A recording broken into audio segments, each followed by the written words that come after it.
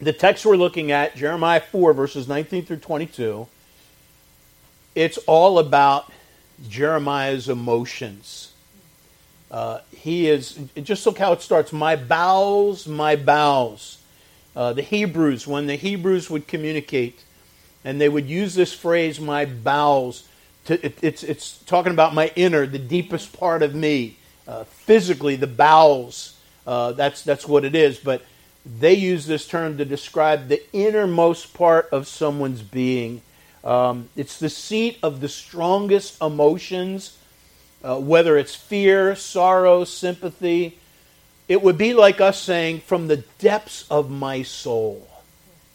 And so what Jeremiah is communicating is so heartfelt. And he is moved now into a place where the weeping prophet comes out. He is totally engulfed in the oracles that God has given him, the message, the visions of destruction, of coming judgment. You know, God has already made it so clear. He has preached it to the people of Judah. He's used Israel as an example, the northern tribes, which this is like, history repeats itself. Clearly that happened there because the older prophets had preached to Israel, and the same message as Jeremiah. You need to repent. You need to forsake these idols, these false gods. Stop embracing the pagan idolatries of the land, or God is going to judge you and he's going to use another nation. And he already did that. They didn't listen. Assyria came, took Israel, the northern kingdom, captive, and now Judah is next. And he has these visions. He's already communicated it. He sees the armies coming. He'll be spelling it out later that it will be Nebuchadnezzar and Babylon that God is going to use to fulfill this judgment. But Jeremiah has this picture in his mind. He can't get it out of his mind. And so we see an emotional response from somebody that is called to minister to other people who aren't taking their faith seriously. So let's look at what happens. Again, it's Jeremiah's fainting fits. And I submit to you, Jeremiah's fainting fits should have been Judah's fainting fits. But they never quite got there. So let's listen to the anguishing soul of this prophet Jeremiah. My bowels, my inner being, the deepest part of me. I am pained at my very heart. My heart maketh noise in me. And the idea is, it's palpitating. His heart is pounding, is the way we would say it today. This is visibly, physically affecting him. He said, I cannot hold my peace because thou hast heard, O my soul. And what's he heard? Everything he's been preaching to them. What had been the picture? The picture's been of coming judgment, that there's going to be a nation. Remember the watchmen and all that. The trumpet has sounded and all this he's been preaching. It's going to happen if they don't repent, and it is affecting him. I can't hold my peace because thou hast heard, O my soul, the sound of the trumpet, the alarm of war. Destruction upon destruction is cried. It's an interesting phrase. But let's just talk first of all about this. My bowels at my very heart. My heart maketh a noise in me. These again, Jeremiah's fainting fits. Here's a man called to minister, and it is affecting his very being. I remember, and I'm glad that I experienced this, that when I first got saved, I was a young man in my 20s. I got saved when I was 17, and I floundered around looking for a Bible-believing church. Ended up a couple of years after that, so I was in my early 20s, when I really started getting grounded and being taught the Word of God. And I remember my pastor, I'll never forget this. It seemed like, he probably only did it a couple times, but it seemed like he would talk about discouragement a lot. And I remember as a young man, and I was so into, I was a sieve, soaking up the Word of God. I had never heard the Bible expounded like that, verse by verse, and preaching, and this was just awesome to me. So I'm sitting under the Word, just taking it all in, just marveling. And then he talks about discouragement. And I could relate to so many things that he said. And it sounded like from the, my kids were talking about this with our church, that when I was at Bible Baptist in Westchester, you have certain people that respond audibly to the message, and they'll go, right? And my kids, because I don't hear you from up here, but my kids said, here are the ers of our congregation, and they'll hear it, And it's interesting, but we had them too. And I remember when he would talk about discouragement, I guess there'd be a lot of mms. But you know who never did that? Me. And I remember I thought, I can't relate to that. Now, maybe, I've thought about this many times. Maybe it was because I was a young upstart. I'm in my early 20s, late teens when I got saved. And maybe I never knew better. But I had never experienced discouragement. I grew up in a happy home, had a lot of love. I had never, ever experienced discouragement. And so that was the one thing I could not relate to. And I thought, that's interesting. I wonder what that's like. And then I went into the ministry.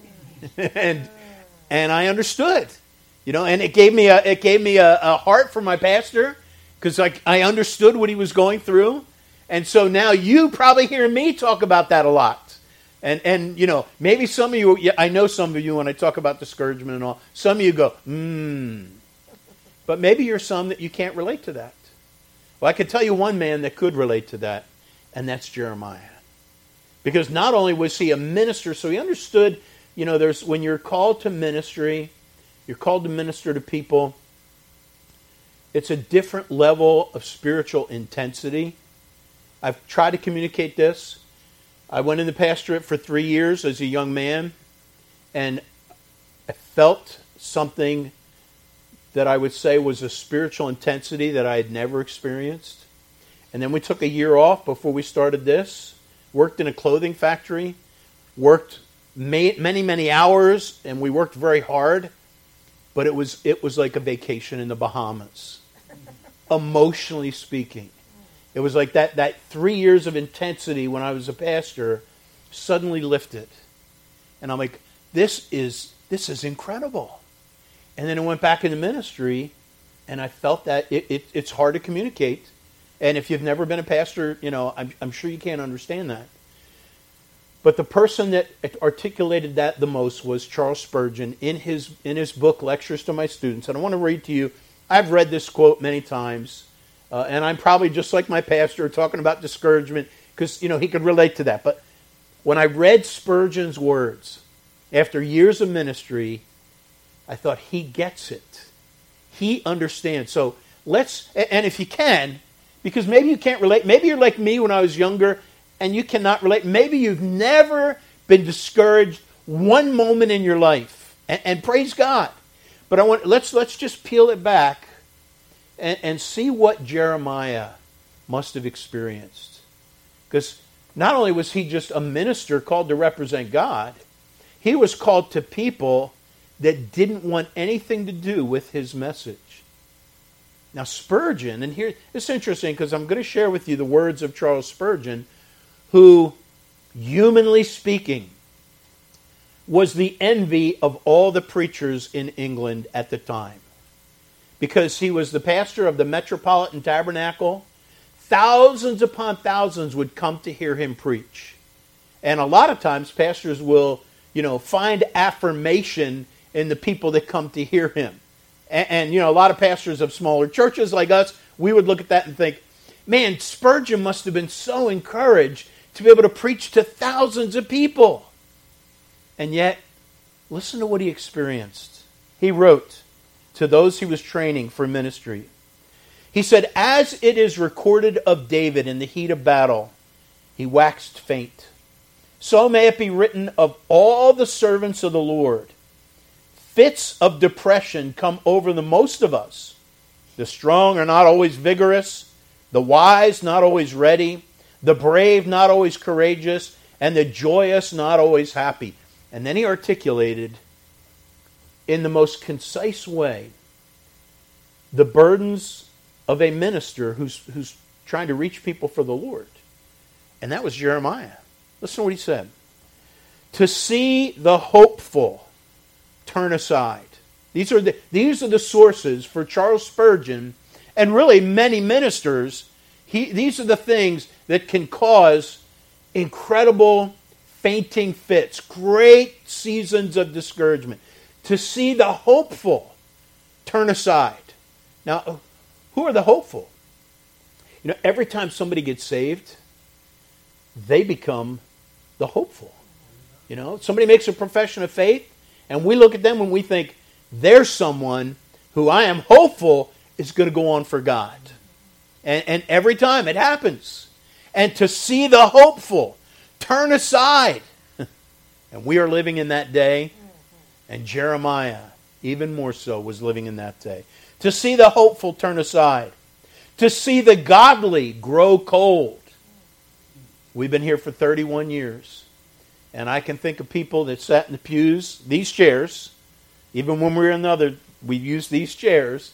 People that sat in these very chairs that no longer have any interest. They have grown cold to the things of God. To see professing Christians, abusing their privileges. And not many, praise the Lord, but there are a few professing believers that have indeed abused their privileges. Praise God. What a blessing. Being a pastor, and I want to share this with you. Being a pastor is awesome. I still remember my pastor saying, you really don't become a pastor of people until you see the birth of their children and you bury their dead. In other words, you're there for their life. And what a blessing to be able to see. And by the way, I might as well announce now while I'm thinking of it. She's already gone public. Speaking of Sweetie, she's expecting. And for those of you who don't know, my daughter Bridget is expecting. So we're going to be grandparents. Kind of around the same time that Sweetie is going to be expecting. But we have seen so many people have children, and what a blessing that is. And then to see those kids grow up. And then to see them become men. I'm thinking of Joey Keogh. I remember, I won't go into this, but I was standing outside the old building. There was a fire across the street. And there was a fireman standing there looking at the action had settled down. And we got talking, and we were talking for a while. He was just a fireman. And then he looked at me, a grown man, and he said, Pastor Lyon, you don't know who I am, do you? And I hate when people say that. Because I looked at him, I'm like, you're a fireman. You're putting out this fire. He said, I am Joey Keogh, who was a little boy that grew up in our church with his brother. And that's when I had my midlife crisis, and I've had millions of them since then. But what a blessing to be able to see the young people grow up and to see them married off and to bury their dead. What an honor it has been for me to walk people right up to the edge as they go on the other side. It's a blessing to me to pastor people and safely see them go home to be with the Lord. And there's been so many precious people that I really wish never passed to the other side. But what a privilege. What an honor to do that. Spurgeon goes on. To see sinners waxing more bold in sin. Are not these sights enough to crush us to the earth? Yes, they are. Now I understood a little bit about, what the burden of my pastor was. And anyone that cares for people, that invests in people, that loves people. Genuinely, you want to see people succeed for the Lord. And when they don't, it crushes you. And then he goes on, he says, all mental work tends to weary and to depress. For much study is a weariness of the flesh. But ours is more than mental work. It is heart work, the labor of our inmost soul. How often on Lord's Day evenings do we feel as if life were completely washed out of us? After pouring out our souls over our congregations, we feel like empty earthen pitchers which a child might break. And I've shared my heart with you folks that, I don't know what it is, even Spurgeon struggled with it. That's for some reason there's a build-up. you pray, you study, you're looking forward to the time, your main feeding time of Sunday where you feed the flock, and it culminates, and then Sunday night, woo! There's I don't know, maybe we always expect like 50 people to get saved, 300 people to show up. I don't know, but it's the way it is. Now, here's what's interesting. I want to share in a few minutes another pastor this is Charles Spurgeon. He's the guy that multitudes of pastors would say, you never get discouraged, and yet, actually, towards the end of his life, he seriously battled major depression issues. And Spurgeon had everything that every pastor would have envied. And I'll share an example of one such pastor in England that did envy him in a little bit. But let's jump in back here in Jeremiah chapter 4. Look at verse 20. Destruction upon destruction. And the idea of that is that one catastrophe comes after another. And the idea of it is the tidings of destruction come like one after another. And when I read that, I immediately thought of the life of Job. Do you remember what happened on that day in Job's life? Where he got a message that some tragedy happened. Some servant came and gave him bad news. And no sooner was he done talking than another servant came, and the whole day he lost everything. And that's when I think destruction upon destruction. That was definitely Job. But this is what is in Jeremiah's mind, because he knows this is what's ahead for the people of Judah. He's been preaching to them. He's been preaching his heart out. He's wanted to see them repent. And they're just ho-hum. They're not taking it seriously. They didn't think it was going to happen. But believe me, Jeremiah, he experienced the deepest emotion. His fainting fits, his deepest groanings in his heart should have been the experience of every person in Judah. And it would have been appropriate. When we think of these emotions that Jeremiah had, they're not positive emotions. He's pained. His heart is beating. He's overwhelmed. He's anxious. He's sad. He's depressed. But folks, these are the things that when someone's not right with God, they need to go through those emotions to get right with God. And instead, the man of God goes through these emotions, and they became exempt from them suddenly. So verse 20, destruction upon destruction is cried, for the whole land is spoiled, and the spoils of war, they were plundered. In other words, this is all what's going to happen. When Babylon would come and would totally, they would win, they would plunder, they would destroy, they would take everything. And so he said, the land is spoiled. Suddenly are my tents spoiled. They were living in tents. All their personal things were plundered. And my curtains in a moment. These are all the things that would provide security and privacy. And he's just knowing what's going to happen.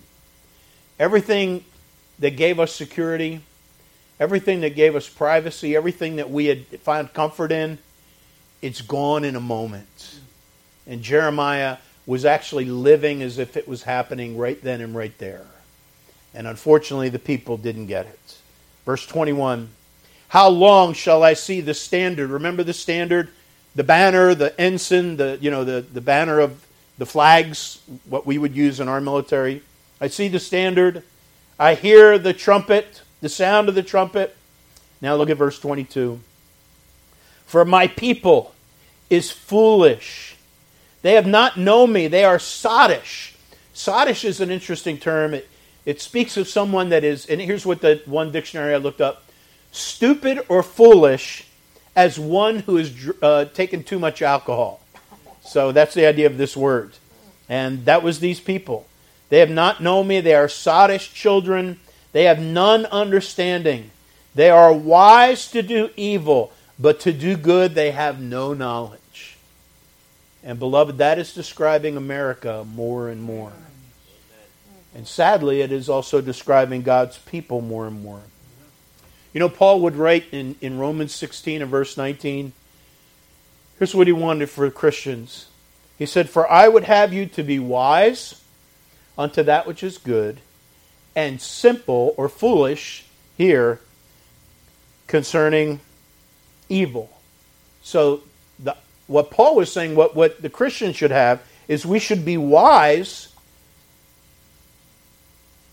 to that which is good, and simple or ignorant concerning evil. Judah was just the opposite. They were so up on the latest crude jokes and foul, obscene things. They knew the depths of depravity, and they had no clue on things that were whole.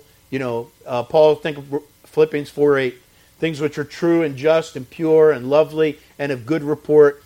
It wasn't part of their life. How sad.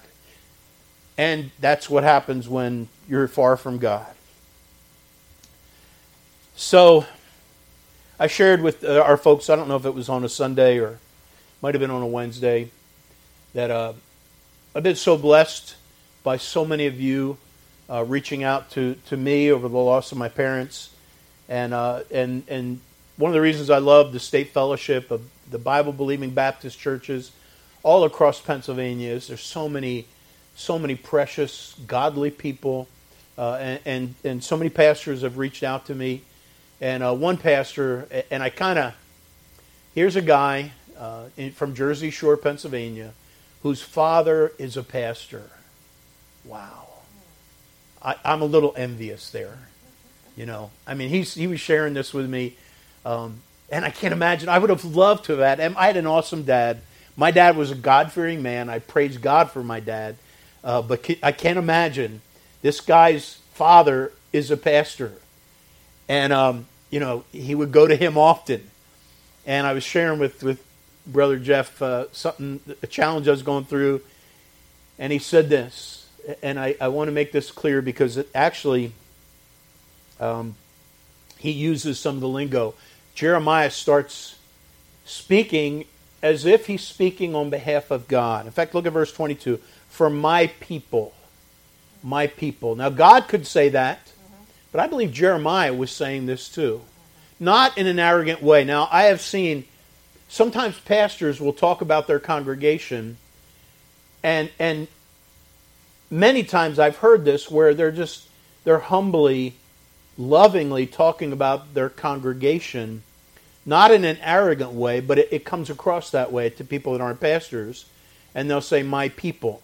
And I've heard many people, that guy's, talking about his church congregation like they're my people. They're not your people. They're God's people. I get that. And I don't think you could say this with Jeremiah. But so my pastor friend's dad, who's a pastor, said this. He said, you need, and understand, he said, you need to hold on to your people loosely. Or if that offends you, he's told his son, you need to hold on to the congregation loosely. And in other words, and this, think of Jeremiah. Jeremiah was the weeping prophet because he loved these people. He wanted to see them succeed. He wanted to see them go on for God. And as I said in the beginning, all the commentaries that I've read, several of them said he didn't make one convert. Can you imagine that?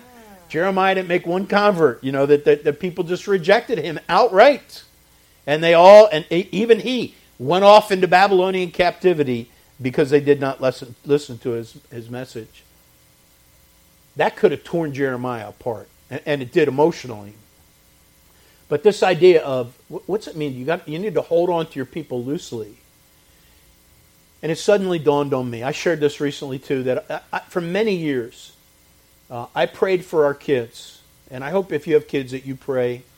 And so for many years I prayed for God protect my daughters, God protect my sons. And not too long ago, it dawned on me that even my wording was wrong. And it has a lot to do with it. It's like God told me all of a sudden, you're praying for your children? They're my children. And all of a sudden it dawned on me. And so now I've changed. I no longer pray for my son, my sons, or my daughters. I say, Lord, protect your sons. Because they belong to God. And the same is true for the congregation. And that's what the pastor means when he says, hold on to your people loosely. And I've had to do that. You get so attached to people. Every one of you I am attached to. And if I ever said something that offended you and you walked off in a huff, it would devastate me. Because my goal has never been to offend people, and yet I have become professional at that. Just preach the word, and it's going to happen. But I just can't get over that. And I've had to realize, well, wait a minute, they're not my people. They're not. They're God's people. And the idea of holding on to people loosely is, they're God's business.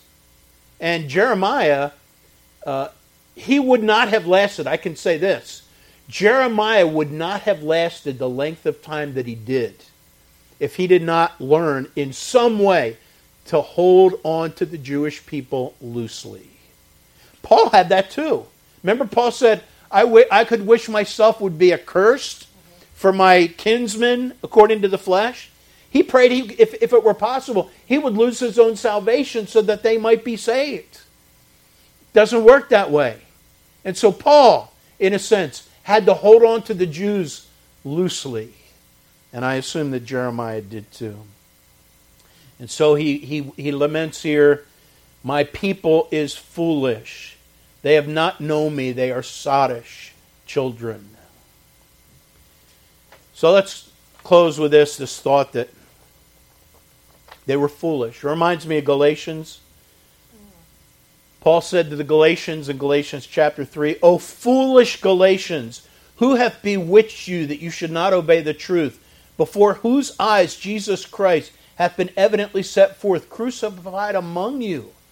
So Paul understood, and these people were buying into false teaching, the Judaizers, and trying to get them back under the law. And Paul was devastated. He said, O foolish Galatians, in much the same way as Jeremiah said, O foolish people, and without understanding. Many years ago, I received a letter from a foreign country that I had never been, from a pastor from a foreign country. And it came out of the blue. And he said, the reason for this letter is because I heard, and then he named the name of a missionary. He said, I heard this person saying that everything in our country is fine. He had come back to the States and was planning to go back to this country. And he said, everything's fine, and they are waiting for me to go back. And this man, this pastor, with a broken heart, he said, this is not true. The truth is that this brother is under discipline from 3 churches. And I had gotten a call, actually, from his sending church, the church that was his authority. And he was under church discipline. And he said, he is not welcome back in our ministry until he is truly restored with fruits meet for repentance. He must correct this problem of discipline with, and then he named the pastor. And it was sad. Here's someone that went out with great hope under the authority of a local church, got into some trouble, and didn't make things right. Remember another story where a man was under church discipline, and he went up to his pastor while he was under that church discipline and in that process, and he told his pastor, he said, I just want you to know that I'm not discouraged. How do you think that pastor took that? It was a slap in the face. Is that something, if you're under church discipline and you're being rebuked, is that the time when you tell someone, I'm not discouraged? No, you should be discouraged. If you're living in sin, you should be as down and as heartbroken as possible. There needs to be some emotions. If Jeremiah is the only one that's saying, oh, my soul, my bowels, and the people of Israel were supposed to be Judah, they were supposed to be the ones that were experiencing the emotion. They never got there, and they ended up living the judgment. How sad. I want to close by having you turn to 2 Corinthians chapter 7. I've mentioned this recently, and in light of what we're talking about in Jeremiah, this is so appropriate. Now, Paul wrote 4 letters to the Corinthians. There was 1 Corinthians, then some think there was a second letter they call the tear-stained letter. Some people think that when Paul in in 2 Corinthians, which 2 Corinthians was probably his third letter, and then he makes reference to another letter. So there were up to 4 letters. We only have 1st and 2nd Corinthians, somewhere in between there. But there was an issue of discipline. And many believe it was 1 Corinthians 5, where Paul said, there's fornication among you, such as is not named among the Gentiles, that one should have his father's wife. Most people believe it was his stepmother. So a man had a relationship with his stepmother, and here's the problem. Not only was this a sin, but they weren't treating it seriously. And so Paul sat down and wrote a letter. Maybe that letter was 1 Corinthians, maybe that letter was the second one, but in both, or that one, he spoke some very hard words to them. He said, in fact, I think I wrote it down here. He said, I wrote unto you in an epistle not to keep company. No, that's a different place.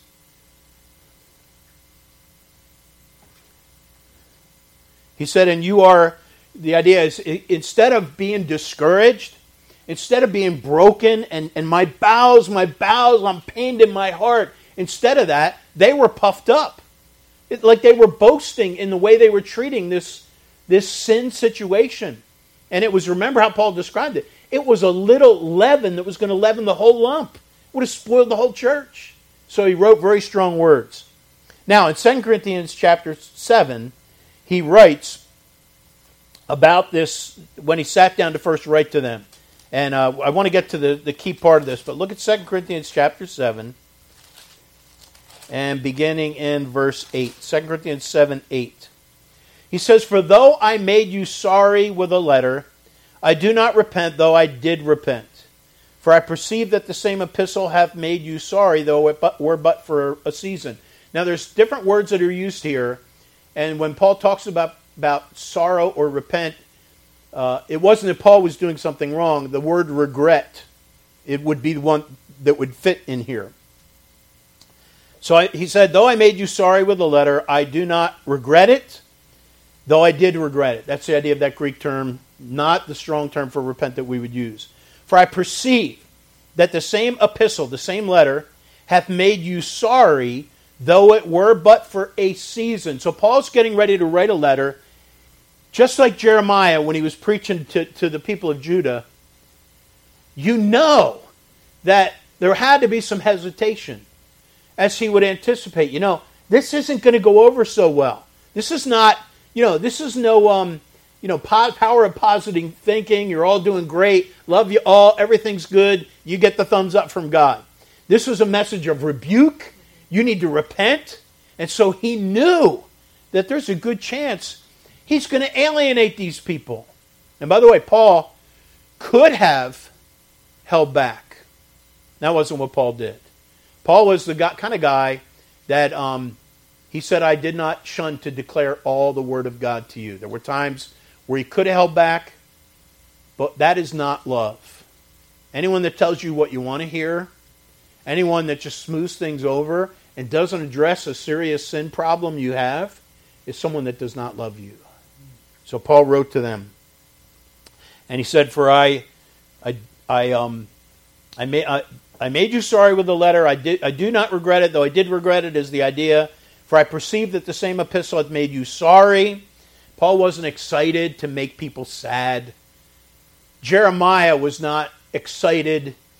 If the people got the vision of what he said and realized that judgment was coming, it would have ruined their day. But they needed to have their day ruined, because they were heading towards destruction. Now Paul says in verse 9, now I rejoice, not that you were made sorry, but that you sorrowed to repentance. For you were made sorry after a godly manner, that you might receive damage by us and nothing. In other words, Paul said it didn't end up hurting you in the long run. So praise God for that. If they had not responded properly, then they would have received damage, and Paul would have forever been their enemy. In fact, like the Galatians, Paul told them the truth. And he had to say, am I become your enemy because I tell you the truth? No. So now look what he says, verse 10. For godly sorrow worketh repentance to salvation, not to be repented of, but the sorrow of the world worketh death. For behold, this selfsame thing that you sorrowed after a godly sort, And now here's where he begins to communicate the emotions of repentance. These were people that initially were arrogant, were condoning something very wrong, and only when they got that stern, seething, rebuking letter did they genuinely humble themselves and go through the emotions that Judas should have gone through. Look what he says. Verse 11. For behold, this selfsame thing, that you sorrowed after a godly sort. After a godly sort. He says, what carefulness it wrought in you. And the idea of carefulness was, they had previously been indifferent to evil. Oh, ho, hum. And then when Paul rebuked them, they stood back and they said, you're right. You're right. I need to be... Carefulness, another word for that is anxious. They became anxious because of their sin. Yea, what carefulness it wrought in you. Yea, what clearing of yourselves. In other words, they made things right. They made things right.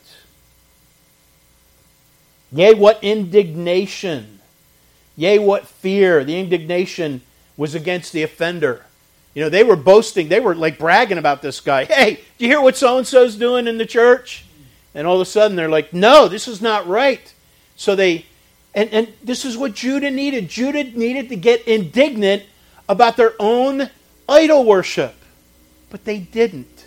Instead, they're like, hey, you know, we're still worshiping Yahweh. This is kind of, we're just doing it maybe the way the Canaanites did. But our heart's still right with God. And Jeremiah's saying, no, it's not right with God. Yea, what fear, the fear of God. Yea, what vehement desire.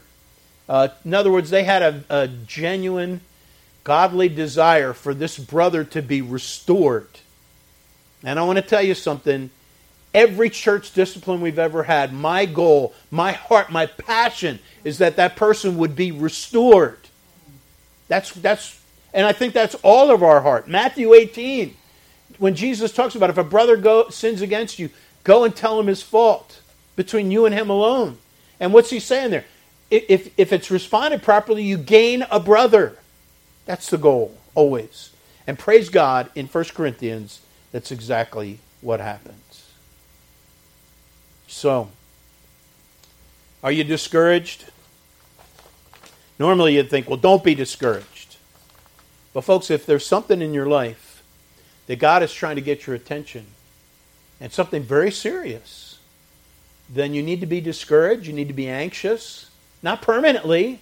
You know, this is the great thing. Jeremiah's very life was Judah's second chance, Judah's opportunity to repent.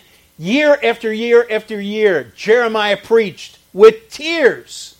And any one of those given days, those people could have repented and been spared the judgment of God. And so, our God is so long-suffering. So maybe there's something you need to be anxious about, depressed about, discouraged about. It's all right.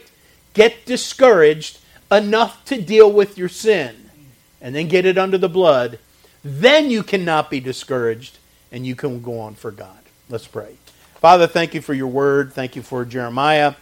Thank you for his ministry, his very life. Lord, help us. Give us the passion. Give us the passion for souls. Give us the passion for people. Give us the passion to be right with you. Father, I pray that the same kind of deep emotional pains that Jeremiah felt would be our experience for our lost loved ones, for people that do not know you. May our heart break, Father, because people don't have Christ. But in the end run, Lord, we give them over to you. We understand we cannot make people get saved. And some people want to just reject you. That is their choice. But Father, I pray that we would be like Jeremiah and that it would affect us enough to burden our hearts. Thank you, Lord, for your mercy. Thank you for Jeremiah. We pray for your blessing. In Jesus' precious name, amen. All right, let's take our hymn books out. Let's